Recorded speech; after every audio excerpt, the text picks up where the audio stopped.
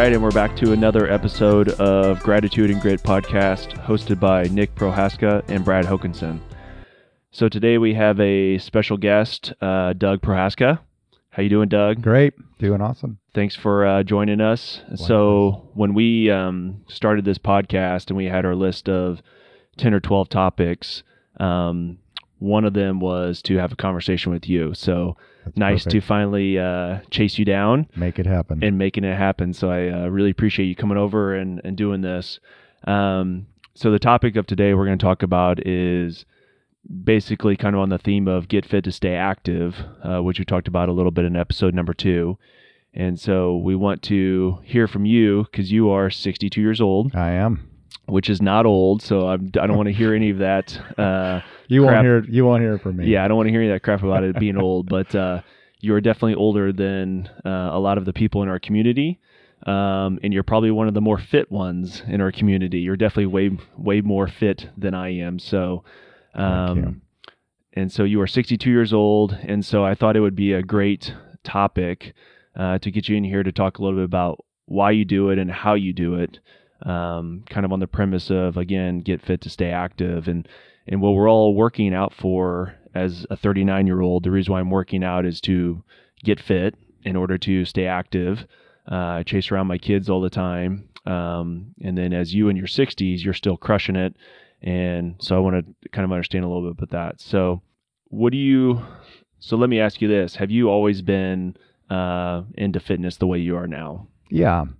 We're from northern Iowa, and you know, we farmed up there, and of course you're active on the farm. And then in the wintertime and the summertime, we were into martial arts.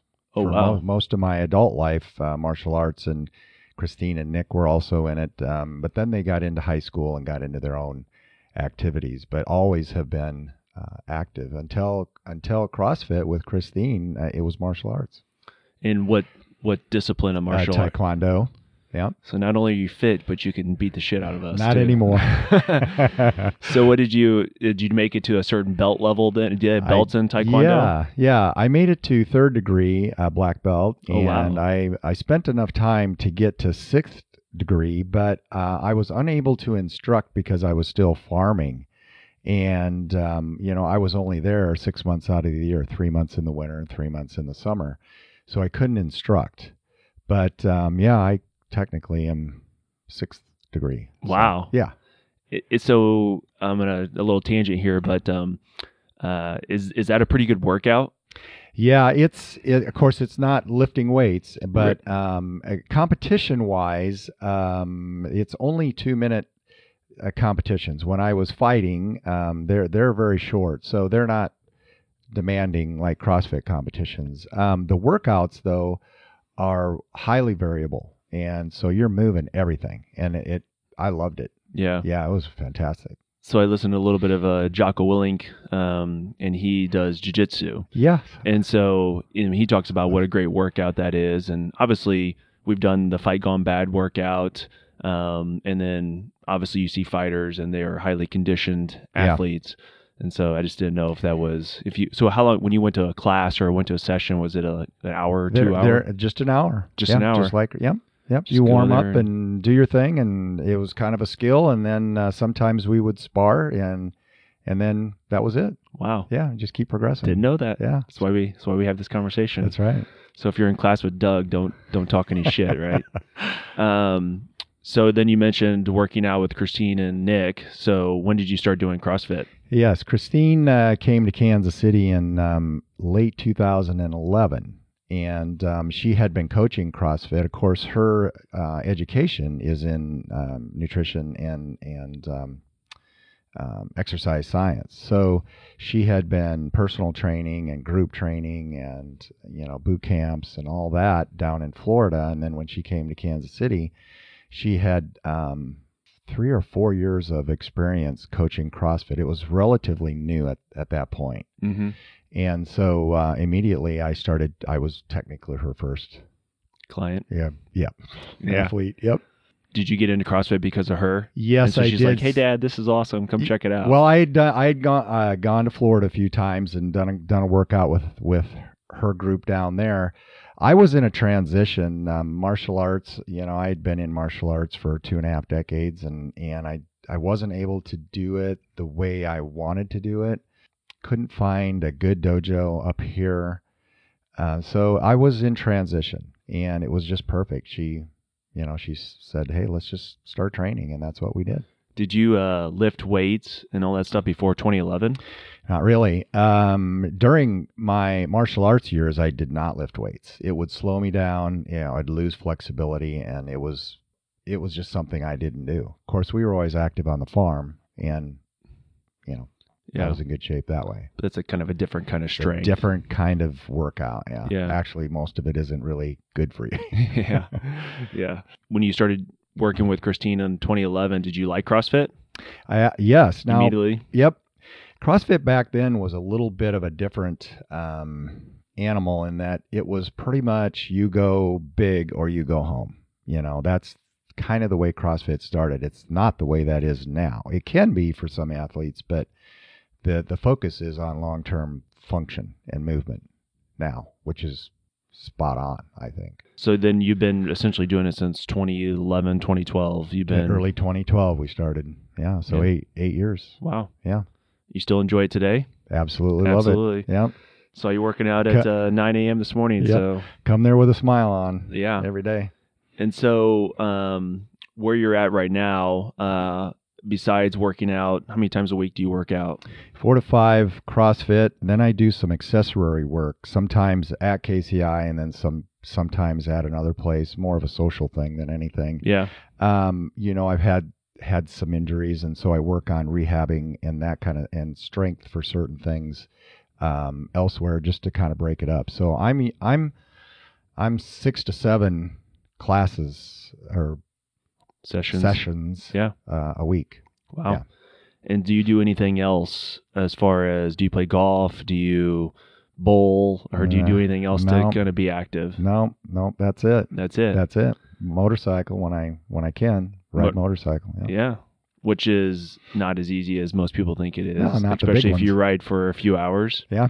So as a 62-year-old, how do you feel right now? Yeah, I feel amazing. Yeah. I was just telling someone this morning about how I walk into that gym every day and I almost pinch myself on how well I feel. And at some point here, I want to talk a little bit about how I get to that well-being. But yeah, amazing. So, and then so you feel great, and then as far as your everyday activities, kind of you mentioned functional movements. You're able to perform everything that you need to do from a functional movement standpoint as a 62-year-old. Yeah, absolutely. Cleaning, helping people move. One of my buddies called me the other day, and he is restoring neon signs around Kansas City, and I'm one of the guys that he calls to. I'm just the grunt man, right? Yeah. And it's awesome. I can do it, and I want to do it. Yeah. Yeah. So do you feel that as a freedom element, or do you just take it for granted because that's kind of how you've always been? Well, of course, we've always been very active, and so it would be easy to take it for granted. But anymore, I live our mantra of gratitude and grit, and literally every day I walk in that gym and I'm grateful that I'm able to move as well as I can move. Yeah. It's amazing. I was at a archery contest today for my son, and it's kind of sad sometimes to see people as overweight as they are. And I saw a guy today that was probably 55, couldn't even walk up to bleachers. Yeah, that's so sad. And so that's, again, goes back to the, get fit to stay active mantra, which is, the reason why we're doing all this, or I'm doing this as a 39-year-old, is to feel and look like you do when I'm hopefully 62. Yeah. So. And then as far as an energy level standpoint, do you feel like you have a great motor still, all that? Yep. My numbers are, I don't want this to come across as egotistical or boastful, but my numbers are amazing. If I compare them to other athletes at the gym, and as I've been attempting to compete at the world level, and I'm. If I didn't have shoulder issues, I'd be right there now. I feel that good. So let's talk about that, because as I mentioned before we were talking, I know a little bit about that story because I bought your shoes that you were supposed to take with you to the games. That's right. But I don't know the whole story. And I think most of us in the community know that you have been injured with your shoulder. Yeah. But I don't think a lot of us know the story on how close you were, or that the fact that you actually made it, I think, to the games.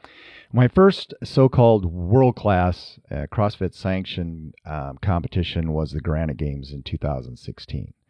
And the CrossFit competitors that were in my age group had been at the games, or had competed at the games. So I was competing with athletes that had competed at the CrossFit Games. And the programming there, according to them, was that it was harder than the games. There were 11 workouts in 2.5 days as opposed to 7 or 8. So that was actually my very first competition ever. And, I finished, I think I tied for 12th or something like that, out of 20 guys. And then 2017, I did the Open, but I decided not to push into it because I was going to have a shoulder work done. And so in 2017, I didn't push into it. And then 2018 is when I turned 60. So I was going to jump an age group. And that's where the kids, and I say my kids, I mean my adult children, said, this is the year to do it. And so I said, I didn't want to do this for myself. I didn't need that notch at my belt, but it was such a family deal. Christine was doing my programming. I got to do my training workouts with Nick or Steven. And then we would strategize. And of course, Ashley would be the cheerleader, at the gym. And it was really about family and community. And it gave us something to kind of focus on. So it was really, really devastating. I earned my way to the games, got my invite from them, my official invite. And I'm just practicing a heavy clean and jerk one morning, getting ready for the games. And my shoulder came out completely dislocated. And I couldn't, it was too traumatic to recover from. Yeah. So, but yeah, I finished 10th in the world in the Open and overall 16th in 2018. So it was good numbers. Those are good numbers. And so how many in the Masters division get invited to the games? 20. Top 20. And that in 2018, I think there were 3,750 that started. So you were 16 out of 20. Or you were 16 out of 30. Well, 16 out of 3,750. Yeah. But then top 1/2 of 1%. Wow. Yeah. So it was rewarding. Yeah. Yeah. Were you proud of that? Yeah, absolutely. Yeah, you have to be. Why right? wouldn't you be, yeah, right? Exactly. I think when I did the Open, I was like 3 millionth out of 3 million. So. You still did it though. Yeah. RX. Yeah. I was there. I judged you. Yeah, it was fun. Was it easy for you? As far as the weights and just the workouts and stuff, I mean, again, because of your history and stuff, I mean, did you find it easier, or did you have to like push it up a couple notches to get there? You have to get to that level. You have to kind of have to shut your mind out and just go with everything you've got. And it's not like a hard workout in everyday class at KCI. It's another level up. And Christine and Steven and Nick all kind of made that happen. Yeah. So, and I could do it. I'm able to do that. At that time, they had the regionals, right? Right. And you did regionals, but you had to videotape your workouts? So in the Master 55 and up, they actually didn't have regionals. They had what they call qualifiers. Okay. And so we took 1 week after I finished 10th in the Open. Then a few weeks later, they had 4 workouts over 1 weekend that we had to do. And yes, everything that I did was videoed, and some of them were sent in just random requests. So they could judge if I did the movements correctly and if I was able to do them. Awesome. Well, let's. I still think it's amazing that you did that, and good for cool. you. So how did you do it? So let's transition to kind of the how, and I'll let you go ahead and maybe tell your story that you wanted to kind of talk about, and we'll transition to just a few questions. Sure. So, Brad, the thing I wanted to talk about was feeling good. And back nearly 20 years ago, I was working 80 to 100 or 120 hours a week, seemed like, on the farm, and I would stop at convenience stores to get my food for the day. Yeah. And in the winter and the summer, I was still working out, but I was gaining weight, and I was still working all those hours, and I couldn't figure out what was going on. And Christine was finishing up college, and she just said, "Dad, it's what you're putting in your body." And so she was the one that turned my ship around. I wasn't feeling real well. I had some GI issues, and she kind of got me on the Paul Chek whole food type movement. And then from there, I've pretty much done my own educating and learning about and dialing in my nutrition. But what I wanted to talk about, and this might sound a bit odd, I promise you, I'll come back to the feeling good You're part. good. Okay. You're good. We, as all life on Earth, mutates every time it reproduces. So you are a slight DNA mutation of your parents, as am I, as are your kids. Every time life reproduces, it slightly mutates, and the purpose of that is so that it can adapt, that life can adapt to the conditions that they are in, so that they can survive and thrive. And if you go back 2 million years, that's about when we started walking upright, apparently, at some point, humans developed the ability to sweat. And why that's important is, one, it's a mutation, but it allowed us to chase down the game that we wanted to hunt, because we could sweat and stay cool, whereas the game we were chasing didn't sweat, and sooner or later overheated, and they just stopped. Right. There's 3 big points there. One is we are built to move, we are built to sweat, and we are built to eat fats and proteins. And on the way back with their game, they probably picked up some roots and berries or whatever, right? Walking that all the way forward now, what I've figured out, and again, like you said earlier in this podcast, we're not trying to tell anybody how to live their life. We're just saying, this is how I'm doing it. And so what I figured out is, if I'm taking in what my body is designed to burn, ultimately, which are fats and proteins, some carbs that are in the vegetables, and some fruits, it performs its very best. Now, that doesn't mean it can't burn carbs, complex carbs. It's burning glucose. But everyone that competes on fuel like glucose hits a wall. The body has to, it runs out of the sugars, the starch, and it has to figure out how to burn fat, and it's not trained to burn fat. Even though that's what we're meant to do, it's because we are burning carbs all the time, it doesn't know how to do it. And so we hit this wall. So for me, if I'm naturally burning dietary fats that I take in, when my body runs out of that fuel, it automatically knows how to burn fats that are in my cells that are on my body. And so I transition right over. So I can do a Murph and probably post one of the better times in the gym, because I have that mechanism in my body trained to burn fats.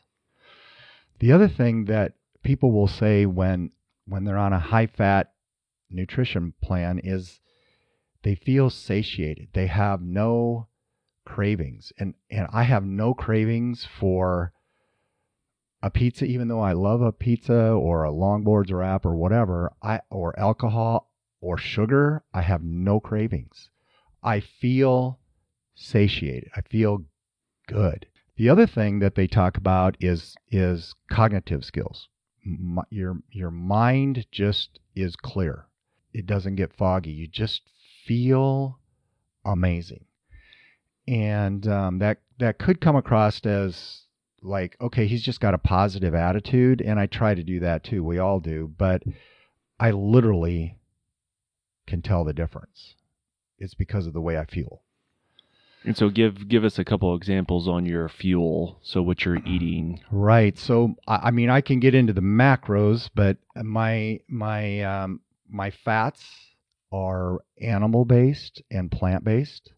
My proteins are both animal and plant based, and my carbs come from the vegetables or a little bit of fruit that I take in. So you're not eating bread. Nothing. You're not eating something that's purely carb. Nothing refined. Nope. Yep. Nope. So you're basically eating protein and vegetables.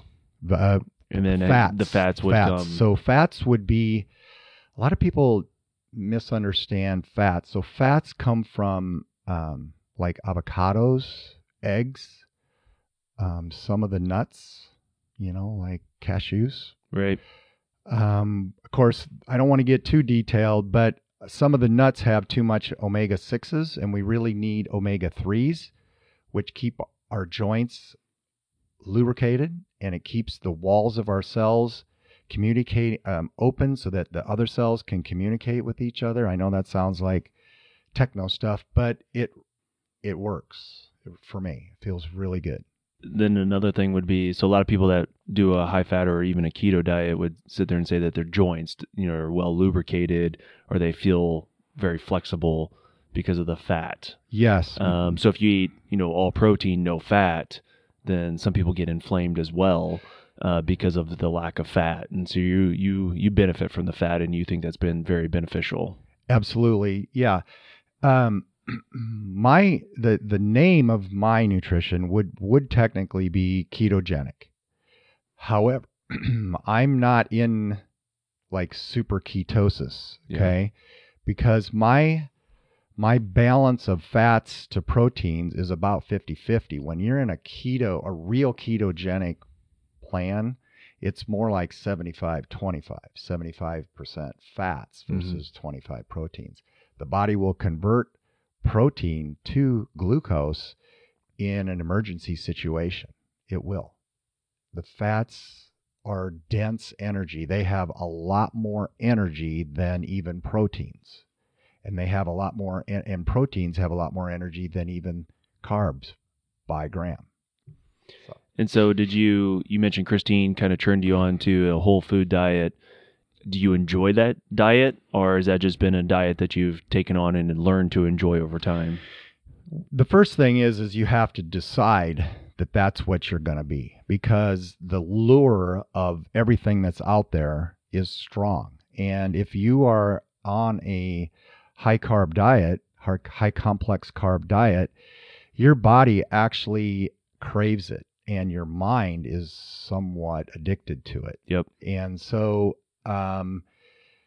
you have to decide that it's gonna change, and I'm gonna change it. And for me, it took about 2 to 3 years to really turn the ship around. So I want to encourage everyone, if you're gonna do something, first of all, become educated. Take some time, do a lot of education, and then give yourself some time. So is there a certain book that you read that was a big page turner for you, or a big point of reference? So Christine's Paul Chek was the initial for me, but in more recent years, when I started competing, I also watch a lot of YouTube type educational stuff, and so there's a couple of names that, if someone wants the names, I can certainly forward them.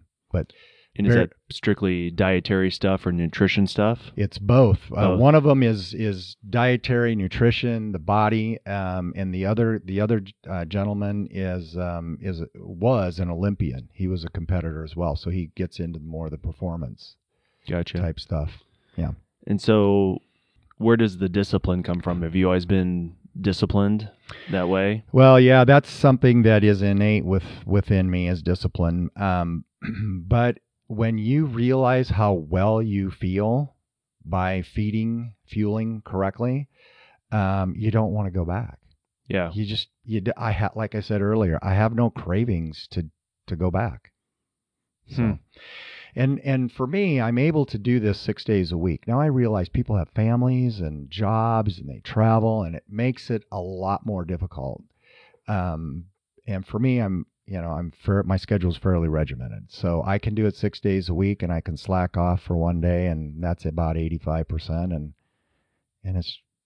it works. So give me a typical day from a nutritional standpoint, and you can mix in when you work out and all that stuff. But typical day for me is cup of coffee in the morning with some coconut oil, which is a fat, and a little dab of honey, just to give it a little better taste. And then about mid-morning, I'm into a small shake that I make for myself. It's berries. For me, my fruit is pretty much limited to berries. Not that I won't go off into the other type melons and apples and bananas, but for me, it's the berries. And so those are thrown in a blender with a little bit of whey protein and water, and that's my mid-morning kind of, so I can get my vitamins or my supplements. And I do take a few supplements, fish oil, omega-3s as one of those. Then about late morning, I'll have what I call my pre-lunch, which is a half of my chicken breast and something green, like green vegetables. I'm not a big salad person, so it's green beans, fresh green beans or frozen green beans and green peas, and they're warmed up, and then I just split that into two. So late morning, early afternoon, and then I do like to have something about an hour and a half before the 4:15 workout. So 2:30 or so, I'll usually go with either an avocado or some spaghetti squash, because there's some carbohydrates in that. Natural carbohydrates, and that's my fuel. And then in the evening, it's usually ground beef, and I saute onions and peppers and that kind of stuff in real butter, salted real butter. One of the things about ketogenic diets is you need to take in some salt, because your kidneys are functioning so much better that they flush out a lot of the salt in your system. So you need to take in more salt. And nothing that I eat has sodium in it. So in the evening, it's usually prime rib ground beef and some sautéed vegetables. And what form does the ground beef take? How do you eat that? Patties. Patties. Yep. Just I prepare most of this stuff on the weekend for the week, so that I know that boom, boom, boom, boom, boom. That's what I'm going to eat. Yeah. Yep. And so like a 5-ounce patty, and you just sit there and with a fork and just crush it. Yeah. No seasoning. Just no seasoning, no ketchup, no mustard. I wouldn't say that I don't cheat a little bit on a little bit of, maybe some barbecue sauce, just real light. Yeah. Yep. And you cook most of that on Sunday. Yep. And then so you said 6 days a week a couple times. So what's the 7th day? So I'm 7th for me. It starts on a Saturday evening and runs through Sunday evening, and it can be anything from pizza to a wrap or something. I usually don't even crave something sweet, crazy or sweet, right? Yeah. You're not going to like Baskin Robbins and I getting don't 4 even, scoops of ice cream. Yeah, no. don't even really crave that. Yeah. So what do you crave then? Basically, when I cheat, I actually crave getting back to my ketogenic diet. I actually crave, because I feel so good. I feel good. You really feel that good? It's amazing. See, because I was just telling Nick this. I feel terrible a lot of the times because I drink a lot of soda. I traveled the other day and I drank a few sodas and ate a cheeseburger for lunch, and I just felt terrible. Well, I can't explain it, and it's not something that you're going to realize even in a 2 or 3 month time frame. It takes longer than that. Yeah, it does. And I think that's, Nick and I have talked a lot about habits and routines and the discipline factor of it. But it's but I think if we knew and that's again why you're on the podcast, is if we knew that that existed, Yeah. and you're obviously living proof that it does exist, that maybe I need to sacrifice a little bit and have some discipline and try and get to that point where I can feel better. Yep.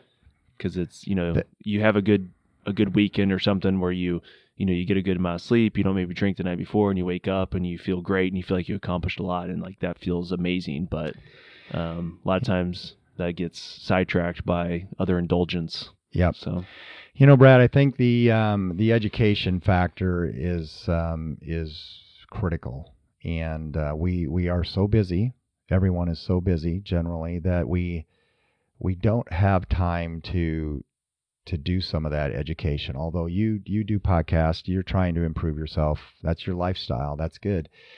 If you or anyone listening wants a couple of resources that I've utilized over the past 3 or 4 years, I'd be happy to help steer them in that direction. yeah. So, but you're semi-retired now. I am. And but you used to work, and Yep. knowing you, I would imagine that you put in the hours. And were you able to eat like that with your job? It was a little difficult because I did travel. I traveled the lower 48, and I did travel the world, and it's more difficult. Can't deny that. But you still can, if you know what you're looking for, and or be prepared. Like, for example, a lot of people take a protein bar and keep it in their backpack or in their purse, and protein bars aren't really all that good for you. Right. So, for example, maybe you would keep some nuts in a little Ziploc or something, Yeah. just to get you by, so that you didn't divulge and stop and buy some donuts or whatever, right? Right. Yeah. Yeah. So Nick and I just did a podcast last week on intermittent fasting. You eat every 3 or 4 hours, it sounds like. Mhm. Have you ever done fasting with your diet? So fasting is excellent. If you go back to my example of 2 million years ago, essentially when they went out and got their game, they feasted for a day, and then they couldn't really store the rest of it. It Yep. kind of went to waste. So they would actually not be able to eat, or just maybe eat on the roots or berries or nuts that they had stored. And so fasting, we are designed for fasting.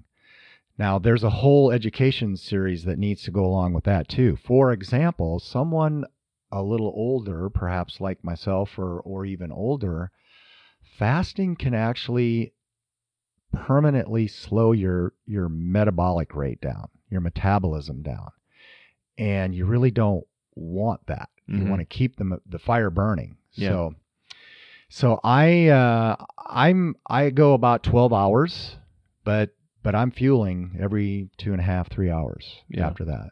So, And so with your diet, is that regimen, as far as eating the frequency that you do, is that kind of what works best for you, or is that kind of that diet regimen? it's kind of that diet regimen. Yeah. Gotcha. Yeah. I don't know. I just sometimes don't like to eat that much, Right. And so especially the shake and doing all that stuff and the pre and the post lunch and Yeah. all that. But Yeah, and that's personal preference. Here again, when you say that much, for me, I'm only taking in 1,800 to 2,000 calories. And so in terms of volume, it's not that much. yeah. Frequency is a more difficult or more challenging issue when you're working full time and you have kids programs and Yep. whatnot. Totally get it. So do you have a specific morning routine? You mentioned the coffee, but do you wake up at a certain time every day and Yep. And you work out at 4:15 Yep. every day. Every day. And why do you not work out in the morning? Yeah, morning is for me, morning is my productive mental time. Yeah. I'm a commodity trader, and when I was working, the markets are open in the morning until early afternoon, and it just really fit me well. So mornings are a little more challenging for me because I need to get hydrated, and it does take me a little longer to warm up than maybe a 39-year-old. I need enough time to get warmed up before I can really go into it. And so mornings are a little more of a challenge. I'm I'm hydrated, I'm satiated, and I'm ready to go by 4:15 in the afternoon. Yeah. Yep. What time do you usually wake up? Usually around 5:30 or 6. And my morning routine starts with I just lay there and give gratitude for everything that I can think of. Yeah. 5 or 10 minutes. That's how I start my day. Literally, family. I have a roof over my head. I'm alive. Yeah. Whatever. I woke up, right? Do you snooze?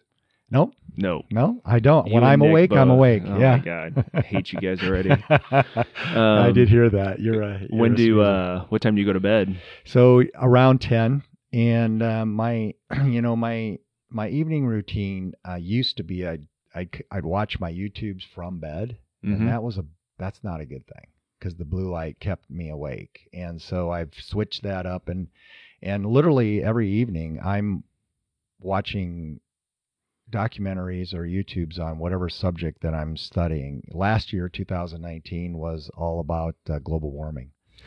I have over 300 hours logged of global warming. I could talk for a long time on that. I could do a podcast. Why do you know how many hours you have logged of it? Because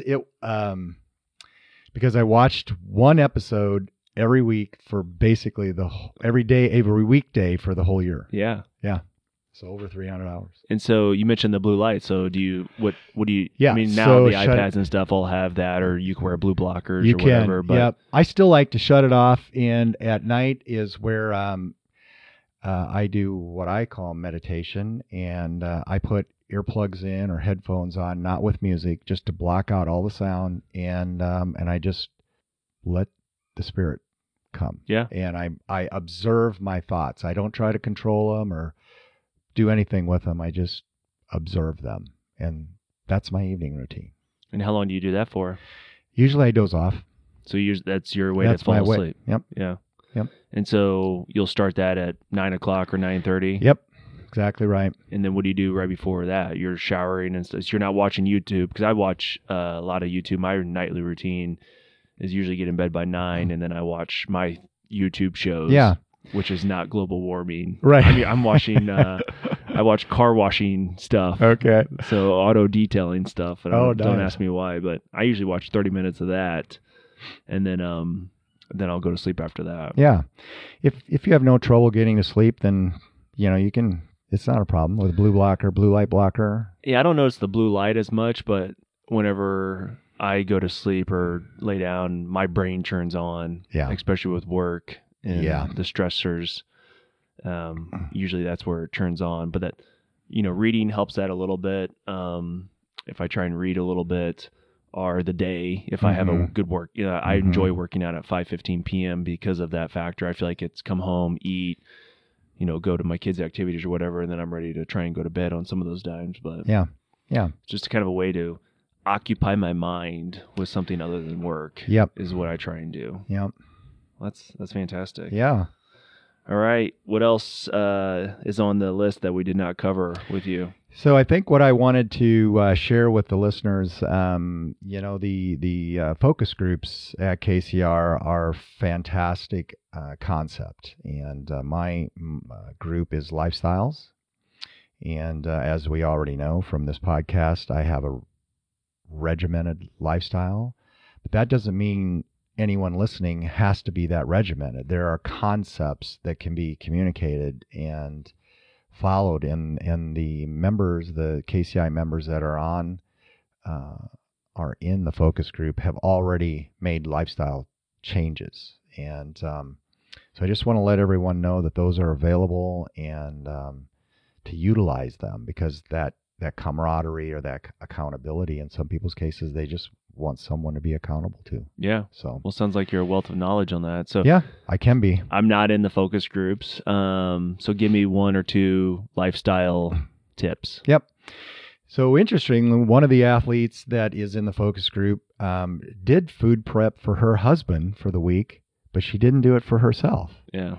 And I just said, well, there's your first step. If you're already in the mess of it, so to speak, and you've set aside the time, do it for both of you, because she said that during the week she would then be drawn to other things. Right. So there was one. Another one was just simply working, saying yes to too much work and stress. And so when we as humans are under stress, we release cortisol and insulin. Cortisol is a fight or flight type of thing, but it's not good for us. And then the insulin, in this person's case, she's already struggling a little bit with weight. Well, high insulin can contribute to heavy weight. So she's already started to say no. She said she felt like doing 6 workouts this week. She felt so much better, sleeping better. So those are a couple. Awesome. Yeah. Well, appreciate you joining us on the podcast, and thanks for kind of setting that example. Obviously, we can all rely on you now for information, and especially about global warming. Yeah. Can't wait to maybe we'll have a podcast specifically on global warming. But no, really appreciate it. Absolutely, Brad. We'll get you back. So Yeah. I appreciate it. Thank you, Brad. Thank you.